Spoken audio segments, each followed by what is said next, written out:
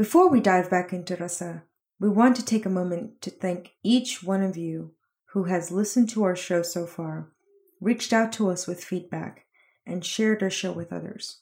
We appreciate your love and support. Now, on with episode 3. Jam, ta, tom, ta, dhim, takkita, tadhinginatatam, tadhinginatatai, tadhinginatatai. Welcome to an Off the Beat dance podcast with Ameya and Kiran. I'm Ameya King. I'm a Kuchipudi dancer, dance educator, and writer based in Richmond, Virginia. I'm Kiran Najagopalan, and I'm a New Jersey-based dancer, choreographer, educator, and writer. And on today's episode, we're going to continue the conversation where we left off last week on Rasa. Jam, ta, tom, ta, dhim, takkita, tadhinginatatam, tadhinginatatai, tadhinginatatai. Picking up from the Rasa theory framework that we covered last episode, let's do a thought experiment applying that to a piece. Ooh, a thought experiment. What do you have in mind?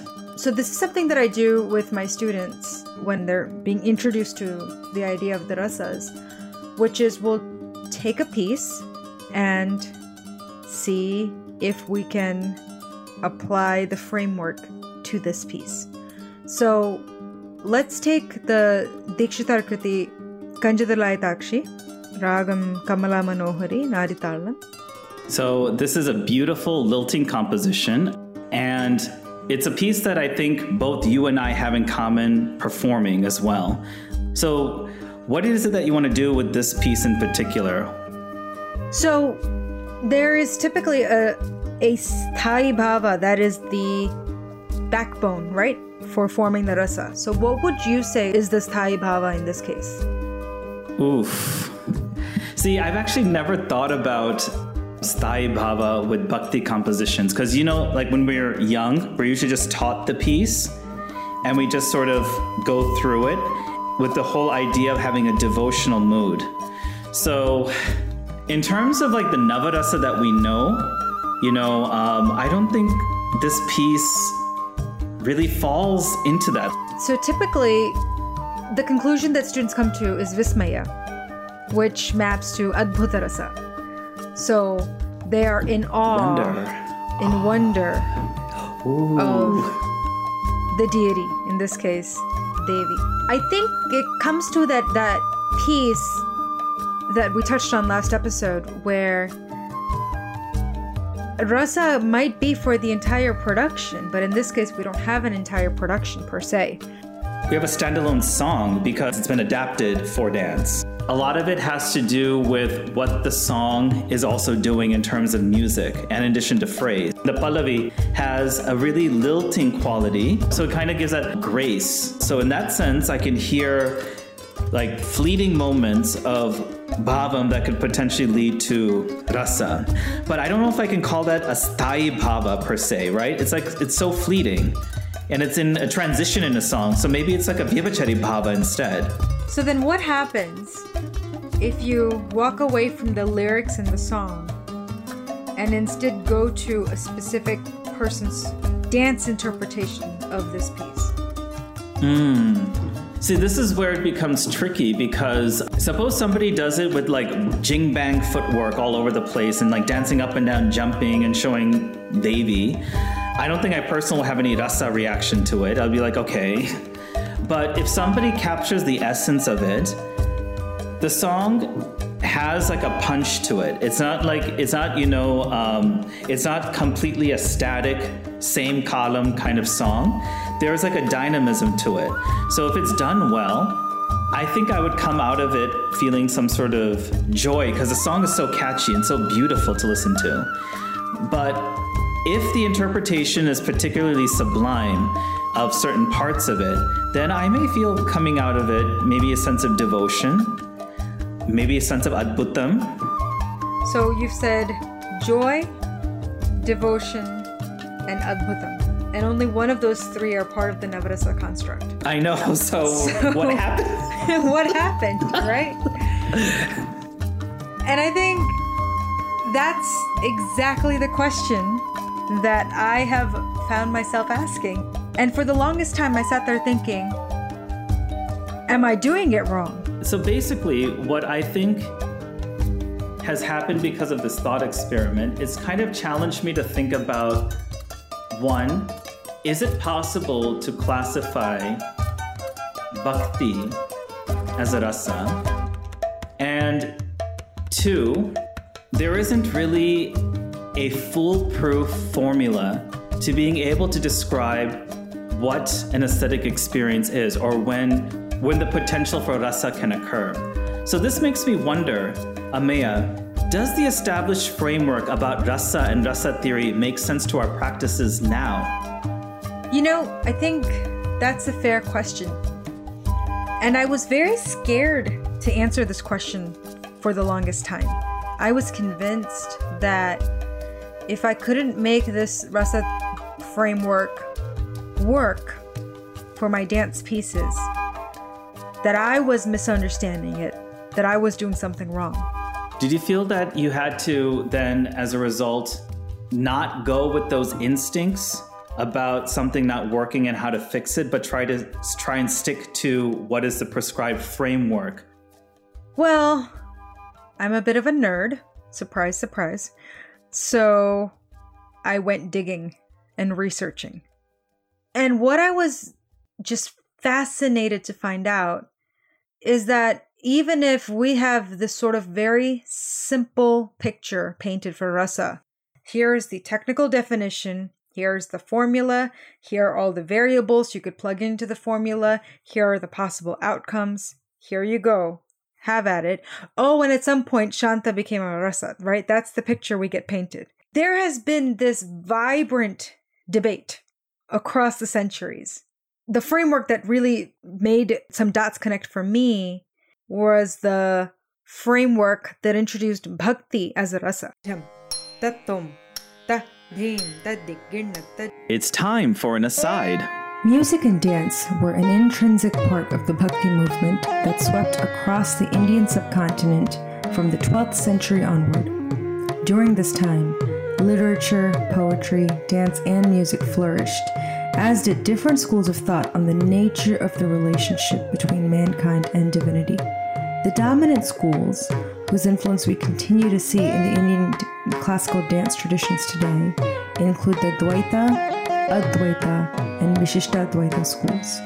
The Bhakti movement revolutionized society by making philosophical concepts accessible to regular people. It did so by expressing the nature of divinity through the lens of human relationships, such as the bond between a man and a woman, or a servant and a master, and, very importantly, by using the local language, music, and dance to proliferate these messages. To that end, you can trace the spread of the movement not only through literature and the arts, but through the transfer of power between various rulers who ascribed to one sect or another. The dance traditions of Manipur have retained both the early ancestor and nature-based ritual dances like Lai Haroba, as well as dance traditions of the medieval time like the Manipuri Ras Leela. So the clear connections are visible between the practice of the earlier and latter forms, as well as the impact of the Bhakti cult. This phenomenon can be traced in various artistic traditions across the Indian subcontinent. Coming back to rasa, the discussion of bhakti as a rasa is a key example of all of these elements coming together. The 15th century saint Chaitanya Mahaprabhu was a key figure in the proliferation of the Krishna cult in what is today West Bengal, though his ideas spread far beyond the Bengal region. The books by his disciple Rupa Goswamin, Bhakti Rasamrita Sindhu, and Ujjwala Neelamani, among others, were not only seminal texts as part of Gaudiya Vaishnavism, but also in the evolution of rasa. Bhakti rasa is divided into two categories. The mukhya or primary rasas are Shanta, peace, Priti, attachment, Prayas, agreeableness, Vatsala, affection, especially towards children, and Madhura, sweet love. The Gauna or secondary rasas are the remaining 7 of the Natya Shastra's rasas, not counting Shringara. A key thing to note is that in this context, the focus is no longer on rasa theory as a performance-based theory, but instead on the relationship between the devotee and God. In this framework, it is argued that all devotees have Madhura Bhakti as the Sthayi Bhava in their hearts, and in combination with the Vibhavas, they result in experiencing Bhakti Rasa. As much as we focus on the Navarasa construct, this framework of the Bhakti Rasa seems to much better apply to the aspects of classical dance repertoire that is based on devotional pieces.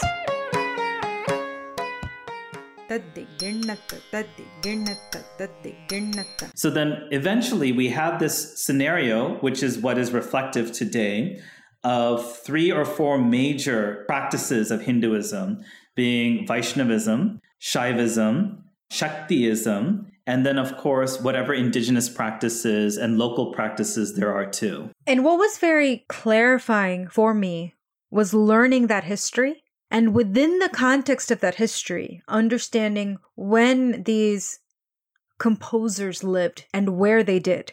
And also seeing the framework of rasa being directly tied with religion and with spirituality. Coming back to Chaitanya Mahaprabhu and Rupa Goswami.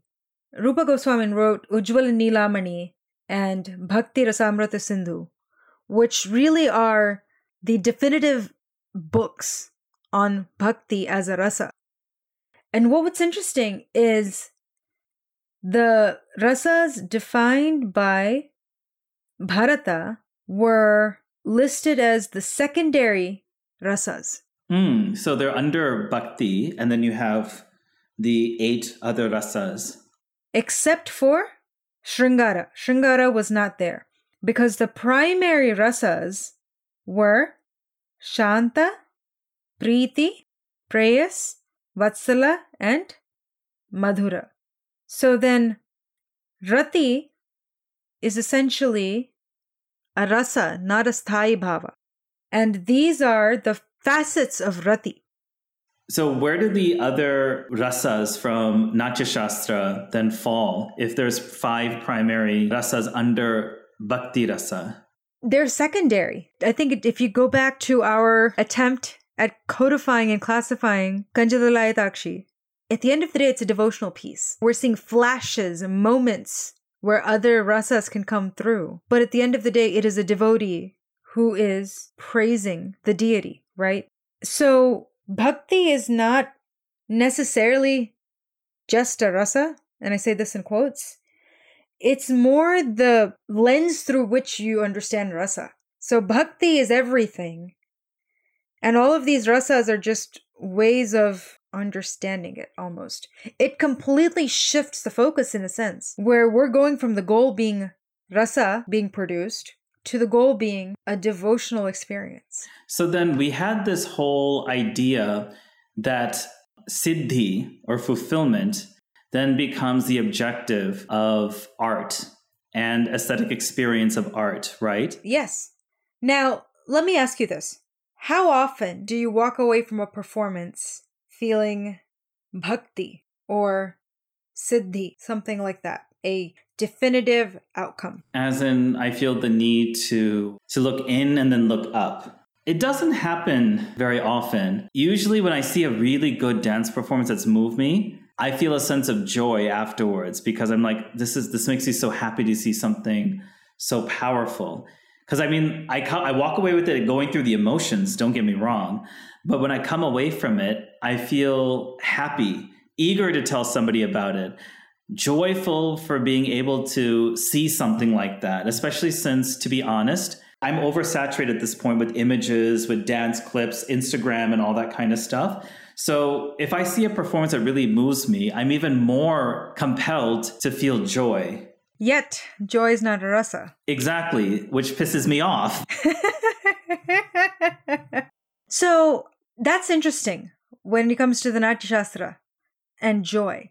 Jay Senapati, who wrote the Nritya Ratnavali much, much, much later, he very confidently states that, he's sure if Bharata read the Nritya Ratnavali, he would say, Jay Senapati knew his heart. That is how confident he is in his interpretation and understanding. Oh my God. Chala. Too much. But the reason I bring that up is because in the Nritta Ratnavali, in the opening passages, Nritta is brought up with joy. And it's talking about the joy of Shiva and the joy of Krishna and Radha dancing. When it comes to dance, for example, there are certain people who just emit and radiate joy in their dance, and it makes you smile. That is definitely a rasanubhava situation. And it's a primordial expression. It's something that's so visceral and inherent. Like, I don't understand why Anandam is not in the list of rasas. Here's what else. There has been research done at a couple of different universities. I'll dig up the studies. This research basically had some music playing, and they said, okay, dance like you're happy. Dance like you're sad. And they had an indigenous tribe in the Southeast Asian country compared to college kids on a campus in North America, right? There's no confluence between those two groups. Culturally, but emotionally, joy is universal. And they danced the same way for joy. It was faster, it was more open movements. And that's universal, not just in classical dances like ours that are very structured, but also community dances and folk dances and anything we find around the world. I mean, joy seems like such a core outcome of dance. So let's do this, Kiran. Let's take a very systematic look at the Tolkappiyam and its list, and some of the notable differences it has from the Navarasa list. I'd like to kind of tease apart bravery or valor versus pride, because I think bravery and valor seem very much in the battle context. And they also have a very strongly positive connotation. It's interesting because, in Sangam era, there was a lot of talk about war. So war and battle and warriors were very much in the fabric of Tamil culture at the time. So it's not necessarily a separate thing, probably, in that society. So there's a sense of pride that comes automatically without having to say this is bravery, if that makes any sense. It's like part of the fabric, I'm guessing. But you can get pride outside of the military sphere. I don't know if you can get valor outside of the military sphere. That's what I find really compelling, is because valor and bravery is very much of one context, whereas pride is sourced from many different things, right? And so to me, that feels more like a rasa than Veeram does. Yeah. And I think the other thing that comes up to me is pride is not necessarily positive or negative, whereas valor is most necessarily positive. But do you notice when it comes to the way in which Hindu thought, Buddhist thought, and Jain thought had manifested as extensions of power, especially during, the 5th century BCE to the start of the Bhakti movement, arguably around the 6th century CE. In that period, there was a lot of tension that was happening between the various schools of thought, whether they're Buddhism, Jainism, and in fact, even in southern India. Tamil Nadu, from the 1st century CE to the 6th century CE, was ruled by people we don't exactly know of what faith, but we know of the texts at that time that it was largely dominated by Buddhist and Jain thought. So then when we have things like, Veeram being a rasa, it makes you wonder about how much of that is about asserting power and asserting cultural authority over a people. And that's a positive thing. I think I see a similar dynamic if we're comparing karuna, compassion, versus grief. Because you grieve when it's you, when you feel that pain on yourself, whereas you feel empathy if you're a little bit removed. It's almost like you're in a place of privilege to be able to feel empathy. So it's kind of like then you have this power hierarchy, right? Where you're valorizing valor, pardon the pun. You're also vilifying sometimes pride as being too prideful. So it's almost like, when you have a rebel group, a minority group that exhibits a lot of pride, there's this need to squash that rebellion, right? And you do so by valorizing valor. And this is the case in many scenarios where, the dominant force subjugates the less dominant force, right? And then you have this whole idea of valor, of subjugating, but then pride for being able to resist. It's strange, right? It's very interesting. And then, of course, with karuna and grief, that same hierarchy is there. You're removed from the situation because of your prestige, your privilege, and your power, but you're grieving something that is in your world. And if you're outside of that world or privileged to be outside of it or choose to remove yourself from that world, you have that vantage point to be empathic versus the one who's struggling in that grief. I think I saw this dynamic a lot in the kind of conversations and performances that were coming within the Indian classical dance world in response to the protests of last summer with Black Lives Matter.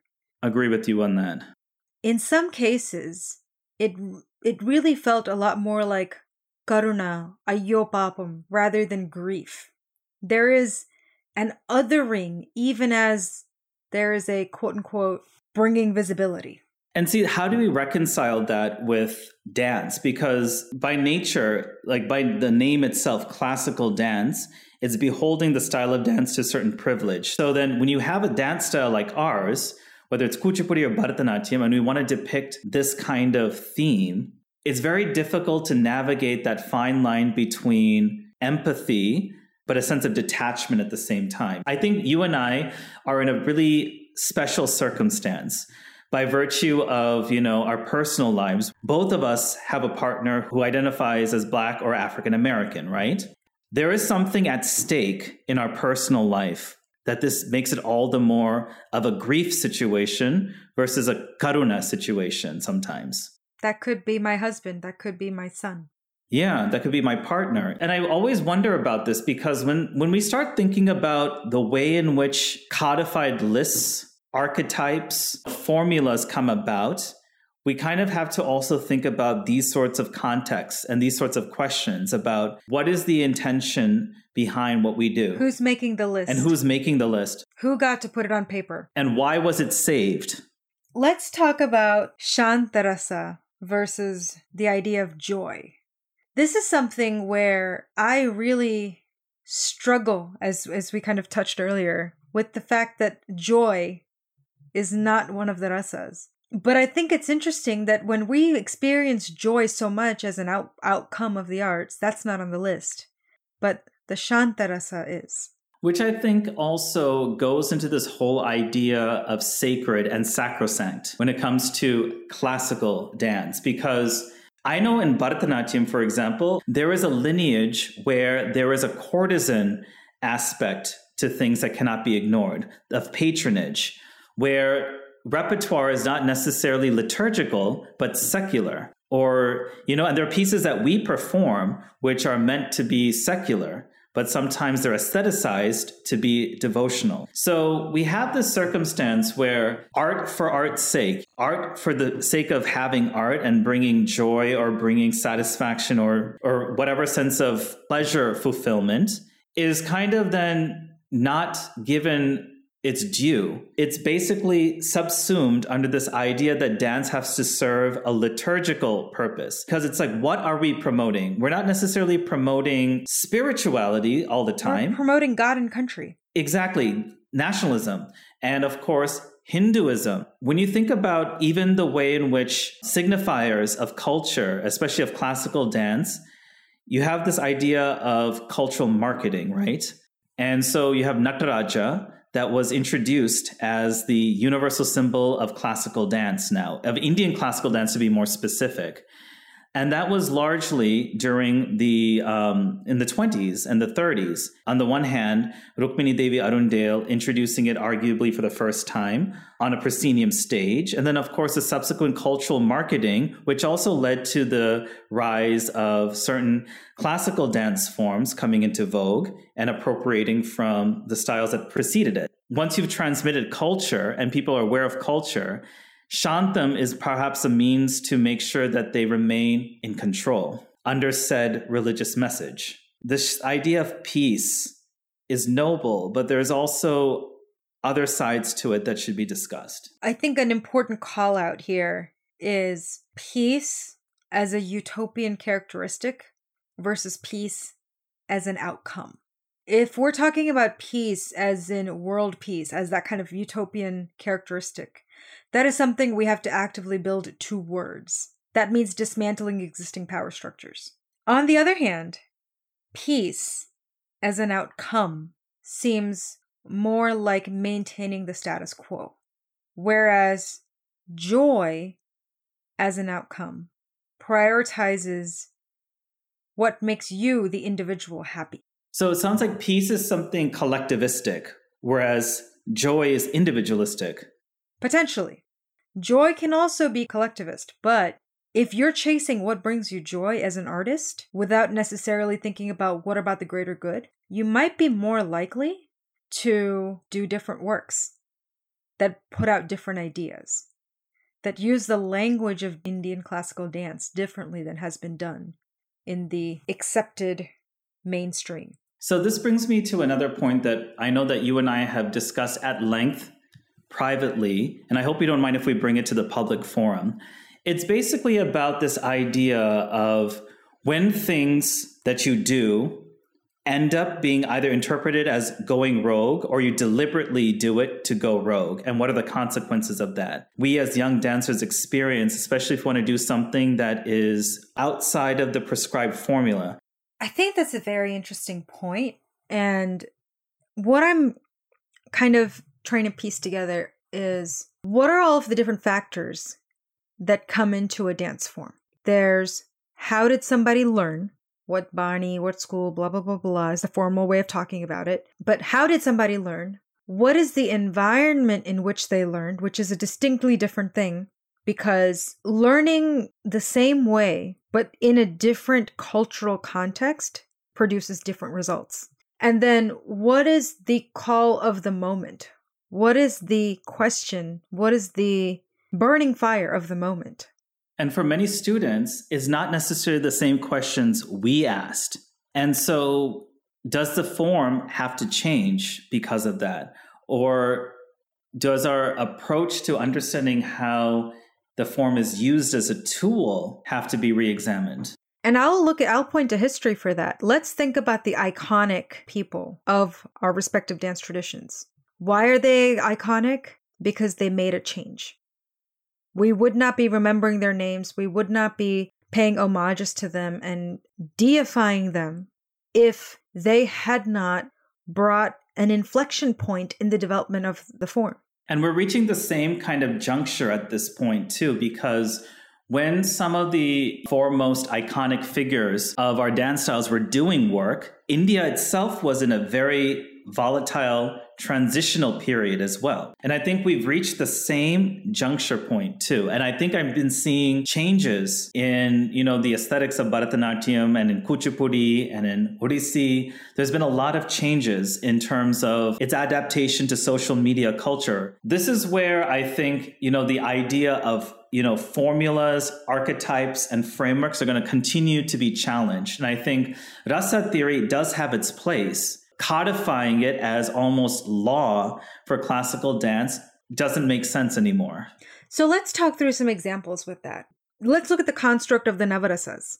It is so common now to see the Navarasas presented collectively, where you just go through them in order, one by one after the other. And it might be to the same line of the song repeating again and again. It might be to instrumental music, and you bring in some very cool sound effects and light effects and formations. And what you're essentially doing is you're evoking the concept of the Navarasas through nritta. And if you go back to the texts, that's the one super clear message. Nritta is devoid of rasa. Yet, again and again and again, we see examples of the Navarasa construct represented, knowingly or unknowingly, via nritta.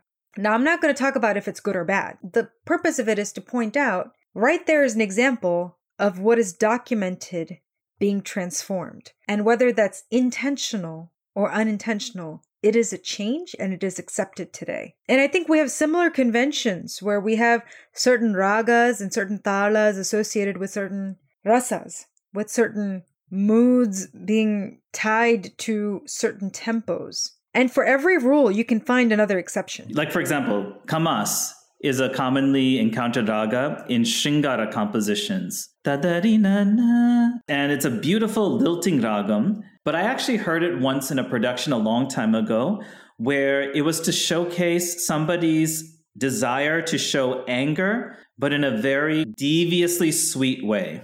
It was the fact that the composer used Kamas in a way which served the story. When it comes to ragam and all that, the choices are limitless especially in South Indian and North Indian music. We can rely upon archetypes and formulas from the past as a guide, but they shouldn't necessarily be the law to follow now, especially when we have access to so much knowledge. Rhythm plays a huge part in it. And I know that's your main area of focus as a choreographer and as a researcher has been on the intricate use of rhythm. Do you want to talk a little bit more about that? The whole question that we started this episode with, what is the rasa, is really the question that led me to pay attention to rhythm.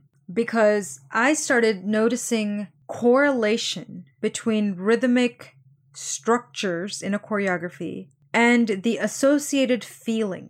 I do not think that choreographers have a formula where they say, if I want to show anger, I will show Khandachap in the fast pace or whatever the case may be. And use Akana Ragam, da-da-dee, na-na, There you go. But instead, what we're doing as creators is what feels aesthetic. And part of what informs us is obviously what has come before. But either way, we take what's aesthetic. And if you look at a large body of different works, what I ended up researching was solo repertoire Kuchipudi and taking as many different pieces of solo items in Kuchipudi. And there are certain trends and patterns that emerge. It's not a one-to-one correlation saying fast means angry, slow means sad, per se. Instead, it's really, you see what are the thought processes that come into play? What are the systems that come into play when people figure out what the right thing to do is? Like existing references or how they learned their pedagogy. What feels proportional to the song at hand? What feels proportional to that segment at hand? Alignment between the rhythm and the words, between the rhythm and the story, and all of these little factors that all add up. And these are micro decisions that creators make that they don't even realize that they're doing. You remember from English class having to take a poem and rip it apart and find the metaphors and similes and the rhyming structure. And you can see commonalities in the thought process in the diverse outputs. And again, it's not a question of what's good, what's bad. That's always up for debate, and there's never a right answer. It's a question of what's possible. And I think that's an important discussion, both when it comes to choreography and performance specifically, and this whole framework of what is right and what is classical at the larger level. Because when we learn a very rigid, two-dimensional picture of the aspects of dance, like rasa and bhava and these different archetypes, what we might end up doing is a lot of self-censorship because we feel that the language of our form doesn't have the words for the conversations we want to have. And I think that's a huge part of it. And also in terms of what happens when you start to push the form beyond what people are used to. A lot of my school of thought basically is predicated on the fact that if you know the rules, you can learn how to break the rules. So call me old school because, especially now in this Instagram era where there is a democratization of the art, forgive my butchered English pronunciation. There's a democratization of the art form where now you get a chance to see people who you don't normally see because of curatorial issues, so to speak. Social media has changed that for the better, but also at the same time, it's led to a proliferation of amateur talent as well, for good and for bad. So I'm not saying that social media is a bad thing. I'm not saying it's a great thing or a good thing. It simply is in our world. What does this have to do with rasa? So as I said, when it comes to pushing the art form and pushing our understanding of rasa, the fact that we are sitting here talking about its history and trying to make informed decisions about whether or not it remains relevant or it works with the way things work now is because there is an effort to understand what it is, what has been said about it, what are others saying about it, and that's kind of led us to our conclusions. So I'm honestly hoping that the same thing also happens for dance in terms of practice and pushing the form forward to talk about narratives that are not normally part of the dance. How do we make intellectual decisions about and aesthetic decisions and artistic decisions that push the form forward in a healthy way, but also continue the legacy it is part of? You know what I mean? Did that make any sense? I think so. And I think it all comes back to do with intention. If we're trying to do something, if we're trying to say something, and it could be as simple as, I want to create something happy. That's a worthy goal. As long as you set that intention and that's what you try to do. Over the course of last week's episode and this week's episode, we talked about the basic framework of the rasa theory as we know it today, with the formula and the navarasas. We also talked about some of the inherent areas of debate and some of the questions that have come up, and also how we can use it moving forward. With all of this, what would you say you've learned today? That's a really good question, because we talked about what were seemingly disparate subjects under the umbrella of rasa theory. But at the end of the day, the most important lesson that I had learned is basically that you cannot really understand or analyze or interpret what rasa is and what rasa theory is trying to describe in isolation, meaning that you cannot understand it fully only through literature. You cannot understand it fully through dance or just theater or just music, etc. So it's a holistic experience. So I think at the end of the day, the way that I think about rasa, and especially after what we have discussed today, is that there's great possibilities for rasa, but it's not necessarily in the prescribed formula that has been passed down to us today. Sometimes things don't fall into those paradigms so neatly. So then we have to re-examine, what is it that is useful to us now? Does the list that we have inherited and the list that we adhere to now, does it actually help serve what we want to talk about as dancers in this day and age? What I learned today probably falls into about two buckets, one happier than the other. The first is the idea of power and how this seemingly simple, objective list of the aesthetic experience, having been confronted with an alternative text from around the same time period of a different language and seeing the differences between the two lists, it got me thinking about power structures and who writes the rules, who gets a say, and why is it that one text is seen as more authoritative than the other. And I think that there is no neutral, safe area. I think we can find these sorts of power dynamics in play in every aspect of life, but especially in the arts. We just have to be watchful for it. The happier one is joy and the importance of joy. It seems like a no-brainer now, after having teased it apart, that dance brings joy. That's why we are dancers. And I think that's a worthy goal. Just to add one more thing that I had learned, it's this idea about Shantam and Siddhi as tools of subjugation. As an utopian principle, Shantam is noble. Shantam is is an ideal state, and it's something that we would love to be able to achieve. So our call to action for all of you this week is to take a dance piece, something that may be quite culturally contextual, but something that is also dear to you, and present it to another person who is not necessarily a dancer, and see what their visceral reaction is. Don't contextualize the piece. Don't describe it. Don't explain it. Just simply perform it and see what the reaction is. Let us know what happens. We want to hear all about it. Today's episode would not have been possible without the support and encouragement of our amazing listeners and the following people. We edit podcasts for audio engineering. Sangeeta Kaushik for graphic design of our logo. Catwalk Institute for Kiran Studio Space. Sarada Jammi for Amaya Studio Space.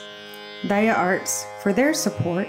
Doctors V. Arasu, Lakshmi Ramaswamy, S. Raghuraman, and V. Murugan for their critical insights into Tolkappiyam and the contributions of Tamil literature to Indian dance and aesthetics. Doctors Yashoda Thakur and Anupama Kailash for their incisive dives into the nuances of rasa theory and its evolution through Sanskritic literature, as well as their guidance for Amaya's research into the relationship between rhythm and emotion at the University of Silicon Andhra.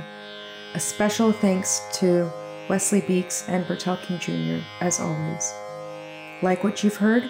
Remember to like, share, and subscribe to our podcast so that more folks can find out about what we're doing as we continue to bring you new episodes of Off the Beat Dance.